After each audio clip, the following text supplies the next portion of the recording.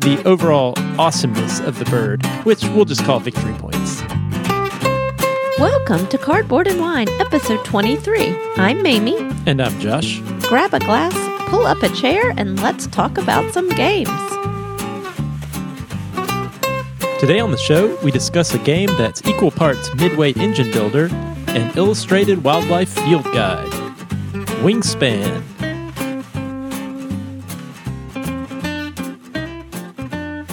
Hi there, Mamie. Hi, Josh. Glad to be back in the studio for another episode of Cardboard and Wine. Yes. Did you know that it's almost our 1-year birthday? It's our birthday. Woo woo! Yeah, our first episode launched on February 16th, 2018, and we've covered a lot of ground since then. Yeah, I would say we have. We started this as just a way for us to talk about something we love, board games, and didn't really have a lot of plans beyond that. But a year later, we're still here talking about games. Yeah, and I'm looking forward to the year ahead. You know, we're looking forward to playing and talking about a lot more games, attending some more local gaming events, and getting back to Dice Tower Con. Speaking of the Dice Tower... Yeah, we have a fun announcement to make for the show. We have officially joined the Dice Tower Network. So exciting. We're really, really glad to be part of it and to add our perspective on gaming from the point of view of working parents, trying to focus on our careers and kids and each other and how gaming fits into all that. Yeah, and I think it's really amazing what the Dice Tower has contributed and continues to contribute to the board gaming hobby, and I think it's an honor to be a very small part of that. Yeah, I kind of can't believe it. It's pretty awesome. Yeah, should be fun. I don't think it's really going to change much about the show and what we do, but, if you heard about us through Dice Tower and you're a new listener, hi, welcome. Yeah, welcome. Thanks for joining us. I'm Josh. I'm Mamie. We talk about games. Yeah, and parenting and work and all the things. All the things. And, I wanted to take this moment to say a special thank you to our Patreon patrons. And we're really thankful for them going above and beyond to support the show. Yeah, if you would like to help support the show, you can simply go to patreon.com/cardboardandwine or click the Become a Patron button on our website. And hey, we'll send you a button. Yeah, you click the button, we will send you a fancy Cardboard and Wine button. With our cute logo. Yeah. Speaking of wine, along with playing games, we also like to drink wine. And tonight we have something a little bit different. This is one I think you actually picked up from our wine shop here. It's a 2017 Tempranillo. Tempranillo, I think we learned on a previous episode, that means early grape. Exactly. And this one is from the Emilio Moro vineyard in Spain. And I always do a little bit of research. And this one is from a family-run vineyard that planted their first vines in 1932. That was a while ago. Yeah, and that was the year that Emilio Moro was born, actually. And this is the wine that's named after him. And the current winemaker is his grandson, Jose. So it's all in the family. Yeah, that is really cool. Family-run operation. Yeah. Well, giving this a taste, this one's dry. This one's a fairly dry red wine. Yeah, it's definitely dry. It's got some dark fruit in it for sure, but a lot of acidity. I think it's almost a little balsamic-y. I can see that. You think a little bit savory, do you feel like? Yeah, almost a little. And I wonder if we should say, too, and we use the term a dry wine, what that really means. So a wine that's dry just means when the fermentation happens, the natural microorganisms have broken down most of the sugar. So there's not a lot of residual sugar left in the wine. So it's not very sweet at all, but just has that very almost dry. I know, there's not. I can't think of another way to say it. Almost dries your mouth out. It does, bit. Yeah, a little puckery kind of. Yeah, but this is good. It's quality Tempranillo. A little drier than I usually like. You like a drier wine. I like a little more fruity, jammy wine. But yeah, which is interesting because I don't like sweet drinks. That's true. You don't put sugar in your coffee? I don't. Yeah. So should we talk about gaming this week? We've done a little, not a lot. You've been kind of busy, but we've gotten in a couple plays. We've been playing with the kids, and they've actually been playing just the two of them quite a bit, which is really adorable. Yeah, I think we mentioned on the last show there's been a lot of love letter going on between the kids. And we started playing with them a little bit, playing love letter with them, and that's been a really fun game. I mean, I like that. One, it's such a simple deck of cards. I mean, you really just deal one card out to everyone, and you can play a full game of it in about 15 or 20 minutes. So it actually is a perfect sit down and just play a quick game. Yeah, it's a lot of fun. I mean, It's quick because you win all the letters immediately. I am pretty good at love letter, but it's fun to see our kids sort of piece together and grow in their logic ability. I mean, love letter is very much a game of deduction. Well, what's really funny is our son, I've definitely seen emerge as a bluffer. Oh, yeah. He likes to He's like, pretend no, he has a card. don't take my card. Yeah, it's almost got to the point where he hasn't reached the next level where you know he's bluffing, so you actually can piece together some information. Maybe at our game night this week, we broke out a game that we have not played for quite a while. We played a 4-player game of Gaia Project. Yes, Gaia Project. It was one that we recently at the Whose Turn Con, we got a chance to play Terra Mystica, and it got us thinking about playing Gaia Project and how it had been a while since we'd had that one on the table. So we broke that out with our game group this week and had a lot of fun. It was intense. Yeah, I had a really, really busy early morning at work the next morning. I don't know. I guess I'd thought that it would be quicker and less intense. It was a little heavier experience than maybe I was ready for. But man, that's such a good game. There's just so much to think about. It's such a rich experience. I think I really enjoy it. And playing it got me thinking about, I actually played with the Ivets faction. And that was one that I don't think even through our 8 or 9 plays that anyone had ever played with, because they're a little bit complicated, at least the way their game board works. And so I'd been wanting to try that one out. But, as I was putting the game away after our play, I was just looking at all those different factions, and I don't know, it just got me interested in wanting to try the game again and again with some different strategies and some different factions and explore that one. There's so much to explore, I think. Definitely. And I think we would be able to play a little bit quicker now that we've kind of refreshed our memory. We were definitely spending quite a bit of time trying to just remember what all the options were and how things worked. Yeah. Such a fun game. I really enjoyed it. Maybe one thing I wanted to do was introduce a new segment on the show that I think we will do from time to time, where we basically take a look back. We've been doing this for a year. Take a look back at games we have talked about previously on the show and given our recommendations and our ratings on, and see how those games have held up over time. Sounds good to me. And so I thought, sticking with our wine theme, that we might call this segment The Cellar. Ooh, The Cellar. The games we bring up out of the basement and yeah, because like a nice wine. See how they've aged. Yeah, fine wine over time. I got it.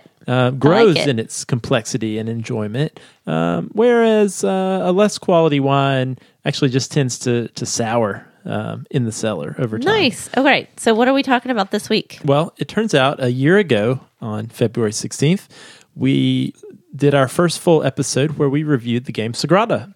Oh, Sagrada. That's a good one.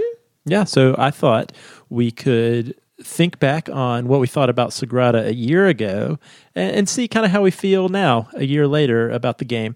And maybe I went back and checked our notes and re-listened to our final thoughts on Sagrada, and we were in agreement. We both really enjoyed it. It was actually one of our most played games of 2017.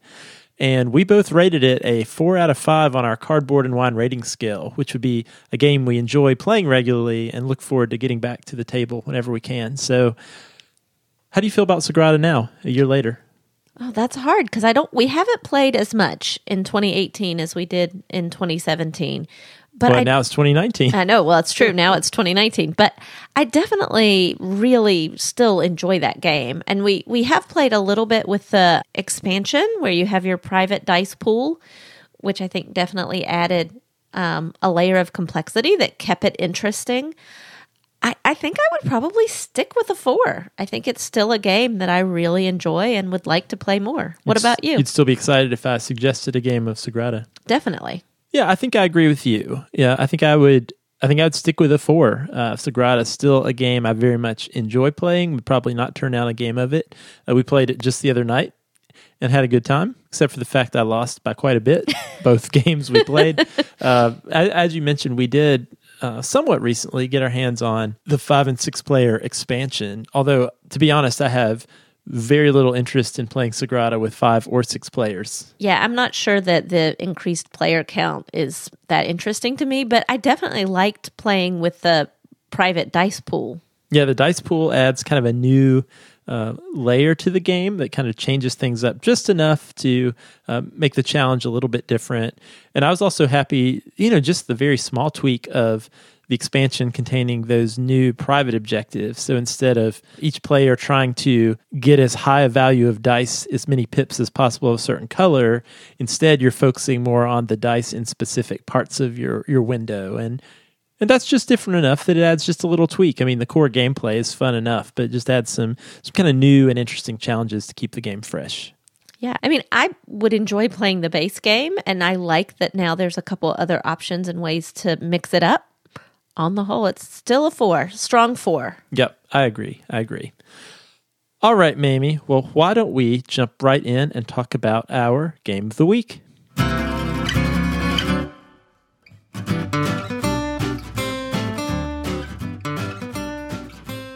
Wingspan is a medium-weight, card-driven engine-building game designed by Elizabeth Hargrave and published by Stonemaier Games in 2019. So in Wingspan, players take the role of bird enthusiasts who are seeking to attract a multitude of birds to their wildlife habitat, which consists of forests, grasslands, and wetlands. Now, the base game contains 170 unique bird cards, which feature beautiful, realistic drawings of North American birds, and also multiple characteristics that impact the gameplay, such as the food requirement to attract the bird, the nest type, the egg-laying capacity, and the overall awesomeness of the bird, which we'll just call victory points. And, of course, the wingspan. In addition, many birds convey an additional action that they will perform each time they are activated. Therefore, as a player increases their tableau of birds in their forests, grasslands, or wetlands, they also establish more powerful engines that will help them gain additional food, eggs, and birds. Now, each region of a player's nature preserve focuses primarily on gaining a specific resource type, whether it be food tokens for the forest, eggs for the grassland, or additional bird cards for the wetlands. On a player's turn, they'll either pay a food and egg cost to play an additional bird in their tableau, or they'll activate the actions of one of those 3 regions that I mentioned. The game's played over 4 rounds, with each round consisting of a diminishing number of actions denoted by action cubes. There's a lot more to say about the gameplay and the very striking components, so let's just jump right in and discuss Wingspan. All right, Josh, so why did we first pick up Wingspan? You were the first one to kind of hear about it. What piqued your interest? As we alluded to on the last show, my goal for 2019 was to not purchase many new games. And I broke that very quickly with my pre-order of Wingspan. And I'll say for me, it was a combination of things. First, it's a Stonemaier game. And Stonemaier, as I'm sure many of our listeners know, have produced other games we play quite regularly, like Viticulture and Scythe. And while, to be quite honest, Scythe and Viticulture are not some of my favorite games, I do enjoy them, and I particularly love the aesthetics of the Stonemaier games and how well thought out the designs of the games are. And that's something that's important to me as a player. I don't need that, but I actually appreciate a really beautiful and well-done game. And this is probably the biggest thing, and it may be a dumb reason, but I really love birds. Yeah, no, I don't think that's a dumb reason at all. I mean, I think that's a valid reason. You know, when I first started hearing about Wingspan, I think what initially drew me in at first was learning that it was a female designer and female artist, and that this was sort of a first for this designer, Elizabeth Hargrave. It's her first published game, and it's being published by Stonemaier Games in this, you know, amazing production quality that we're used to seeing from them. And that was exciting to me. And then I started to research and learn a little bit about her. And, you know, she's really kind of just a girl who likes games, but she felt kind of disappointed that the theme of a lot of the kind of more popular games were not things that she was really into. And, you know, she decided she's really into nature. She's kind of a nature geek. So why not make a game that's inspired by that and has that nature theme? And I can really relate to that. And, you know, I think loving birds is an important reason that this is a game we picked out. Yeah, and it is absolutely the thing that primarily drew me to the game. And I think probably a lot of people, you know, and I'll say that brings up an interesting thought about board game design in general, and really the importance of representation, not just of of women versus men, but of people from different backgrounds and different walks of life. Designs of games are very much, I would imagine, influenced by the experiences of the designer, and the more different people we have who are contributing their ideas and their thoughts to the design of games is just going to increase the richness of the tapestry of all the games that people are going to think to create, and that is a great thing. Yeah, and we're definitely seeing that happen. I mean, not that long ago, it felt like almost all the games that were kind of the top games had sort of medieval warfare, castles, that sort of theme. And now, if you take a look at the games that are out there, I mean, it's kind of limitless, all the different sort of themes and different concepts that are out there. Yeah, and I think there's a lot of work to be done in this area. I mean, if you look at the top 100 games on Board Game Geek, the representation of women designers is not minimal, very great. Sadly. It is minimal, but my hope, I mean, this game's already huge, and it's going to be, it's really, I think the game at the end of 2019, people are still going to be talking about quite a bit. And it's important to have that visibility of a really successful, popular game by a woman board game designer. And for good reason, right? I don't want to minimize the game design, right? The theme is beautiful, for sure. But I think people that are maybe not necessarily as into the nature theme will be impressed by gameplay. Yeah, and I'll say this, following a lot of the discussions online, we love the nature theme. I love the bird theme, but a lot of people don't. I mean, a lot of people are fairly neutral on the bird theme, but are really loving the gameplay of this game. Yeah. And we're going to talk about the gameplay, but first, Mamie, I want to talk about these components. Yeah, components. In the game. There's really not much else to say, but Stonemaier really knows how to produce a game. And, this one is no different. Every single aspect of the production of Wingspan just feels really well thought out. The cards, and there are 170 different birds. I mean, that's crazy. They are all unique, completely unique. Completely unique. And the information on them is not, there's a lot of information on every card, but it's presented in a way where it's easy to understand. It's easy to figure out kind of what's going on. And it's based on the actual characteristics and traits and actions of the actual birds.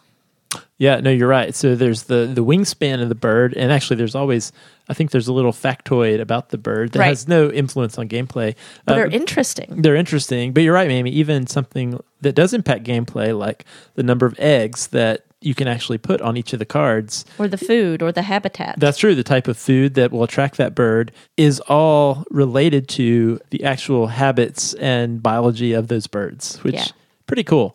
And, besides that, there is a lot of information on those cards, but they are really well laid out in a way that's not cluttered, not confusing, and you know exactly where to look to find the information you need. And then beyond that, I feel like there's all this sort of over-the-top chrome that's kind of on this game.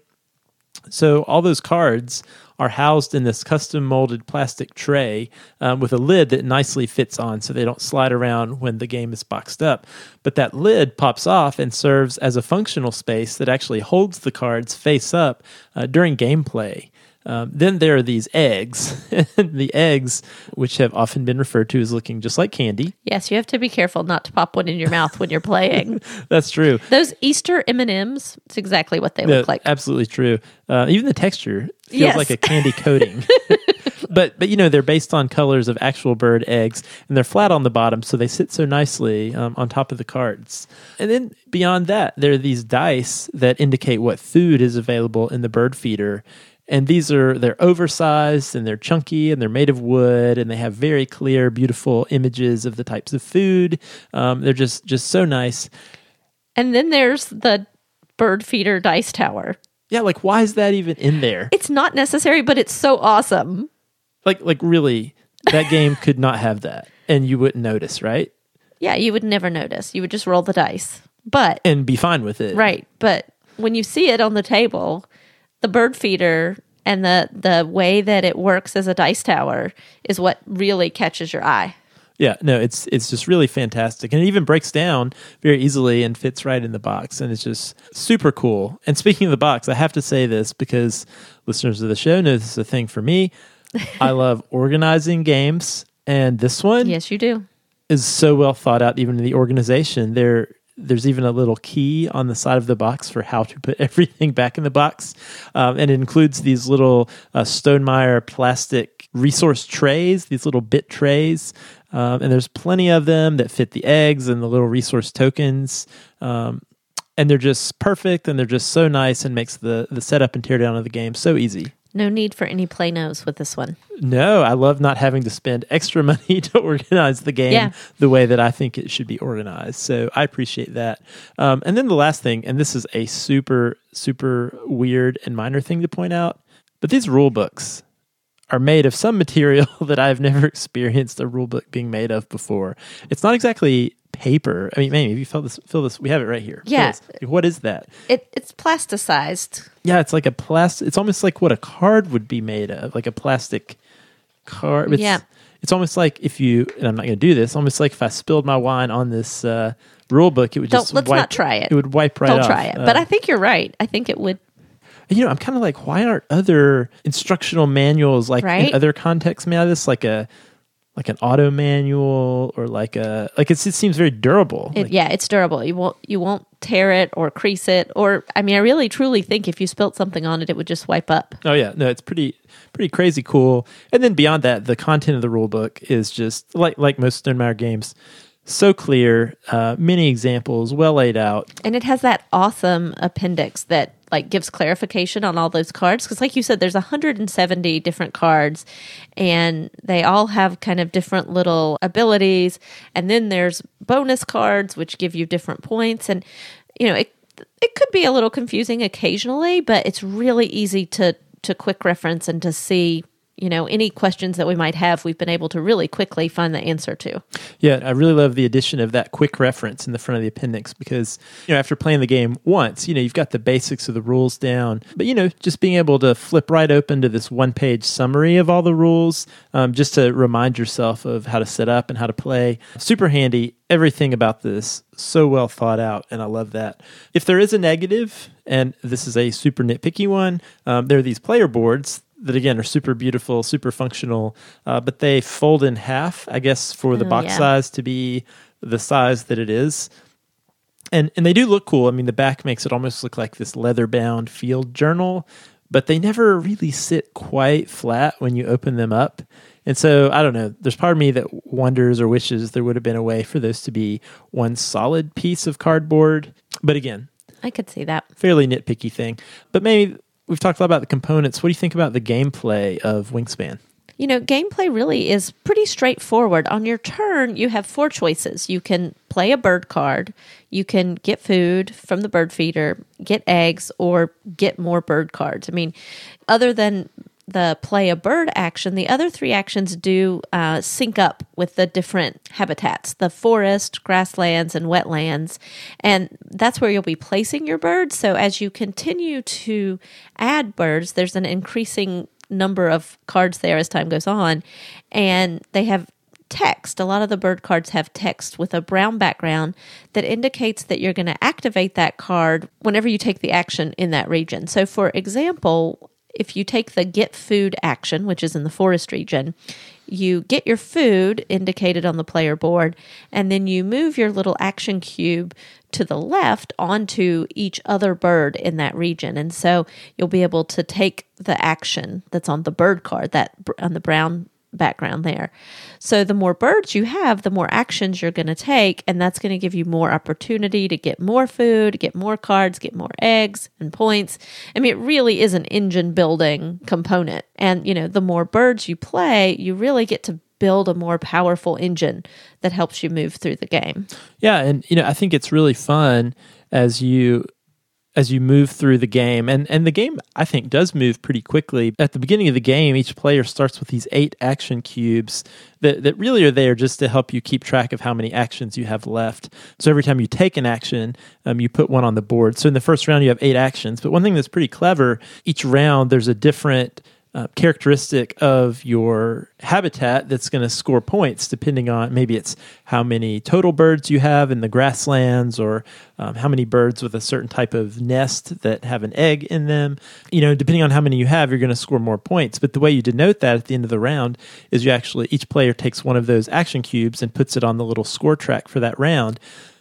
So therefore, you have one less action cube the next round. So you have 7 in the second round, and then 6, and then 5. Yeah, and that last round with only 5 goes very quickly. It does. And so the pace of the game really does amplify. And that's actually a good thing because, as you mentioned, Mamie, at the very beginning, if you take the action to get food, which is the forest action, you haven't really played many birds. So it's really just take the food action, get a food. But by the end of the game, you may have 3 or 4 bird cards. So you're taking 3 or 4 different actions in addition to just taking food. So I think that is a very clever way to keep the game moving as players' engines become larger and a little more complicated. And I find that really fun to set off this little chain reaction of 4 or 5 actions later in the game. Definitely. What would you say is your favorite thing about the game? Well, I mean, besides, the joy of any engine building game, which is seeing your engine hopefully hum along perfectly, or in my case is usually sputtering, and I'm jealous of everyone else's engine. I really love the theme. I mentioned I really like birds, and I built a bird feeder stand in our backyard that holds multiple feeders, and we have several bird guides near our window that we and the kids like to look at to try to figure out what birds are in our bird feeder. And our kids even have some little adhesive window clings of different birds of our region that they stick on the window every time they see a bird. So I just love the theme. And these cards, the images the drawings really are of the quality that you would see in one of these nature books, wouldn't you say? Yeah, that's one thing we haven't talked a lot about is the art on these cards is really beautiful and realistic. And again, these are all women artists that did the art for this. The artists on this were Natalia Rojas, Ana Maria Martinez Jamarillo, and Beth Sobel, and it's beautiful. Yeah, so nice. And again, taking nothing away from the gameplay, but it's just so fun and soothing to me to get those hands of bird cards. It's just so pleasant. I feel it's so pleasant to play this game.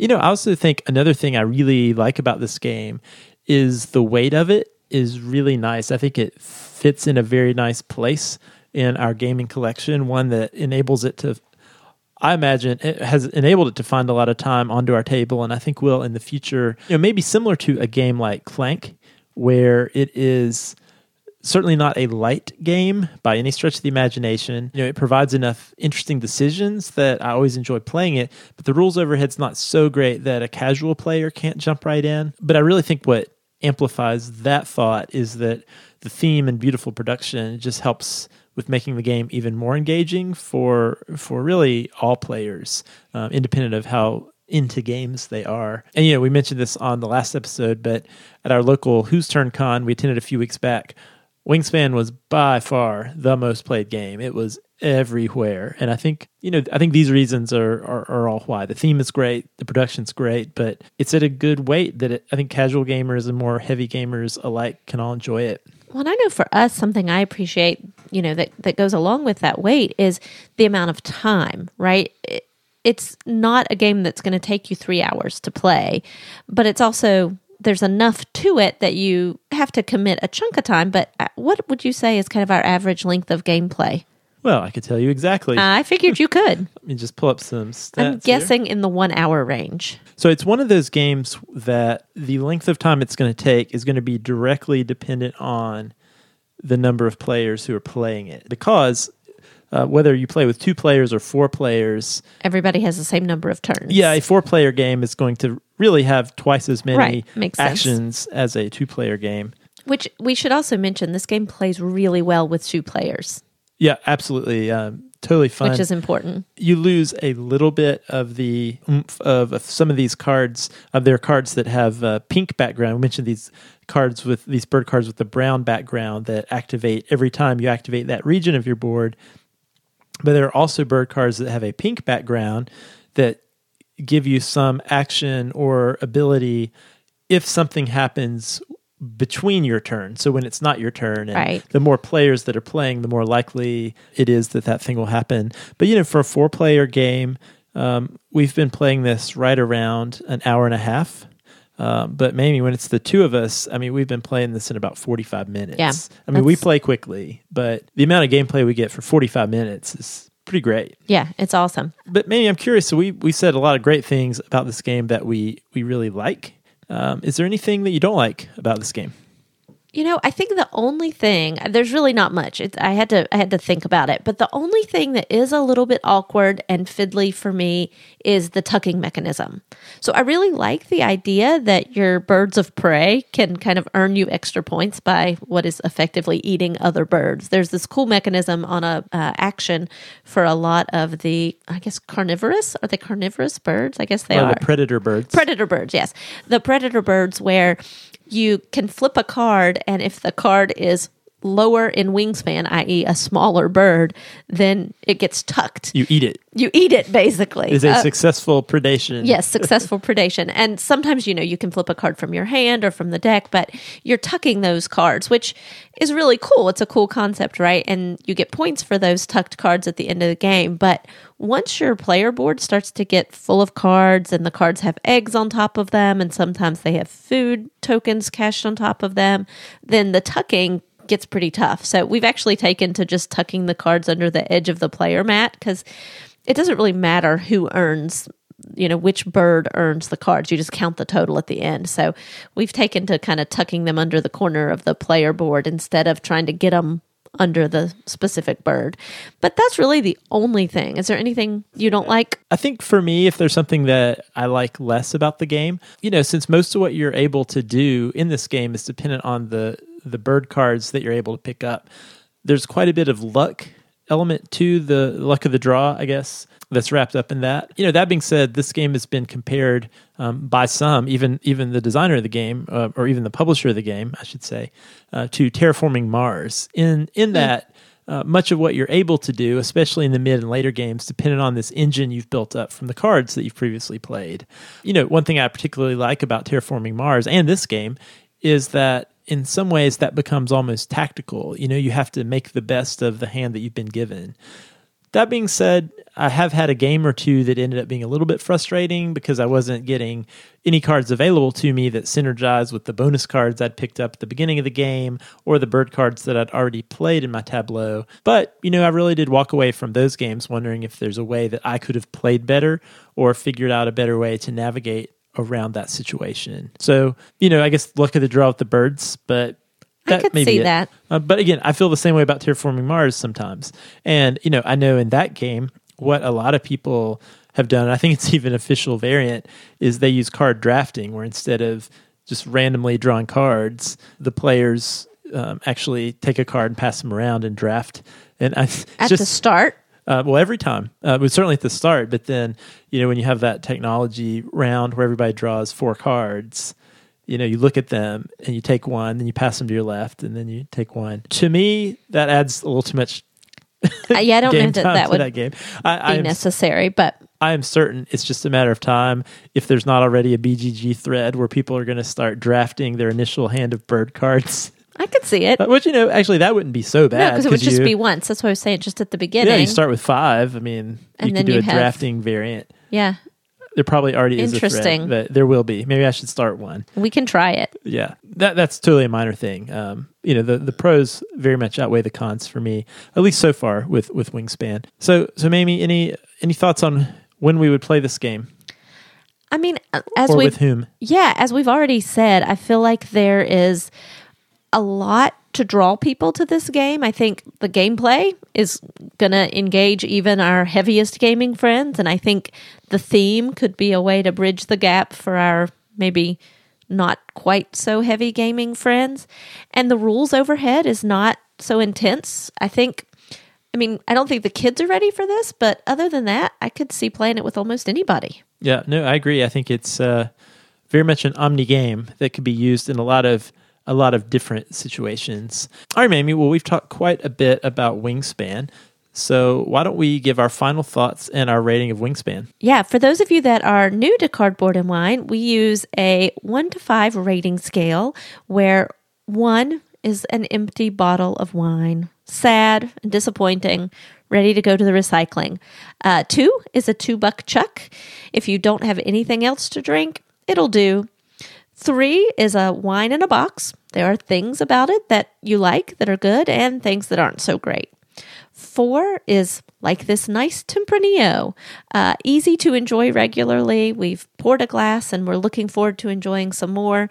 And 5 is that big, bold California Cabernet. It's going to only get better with age. All right, Mamie.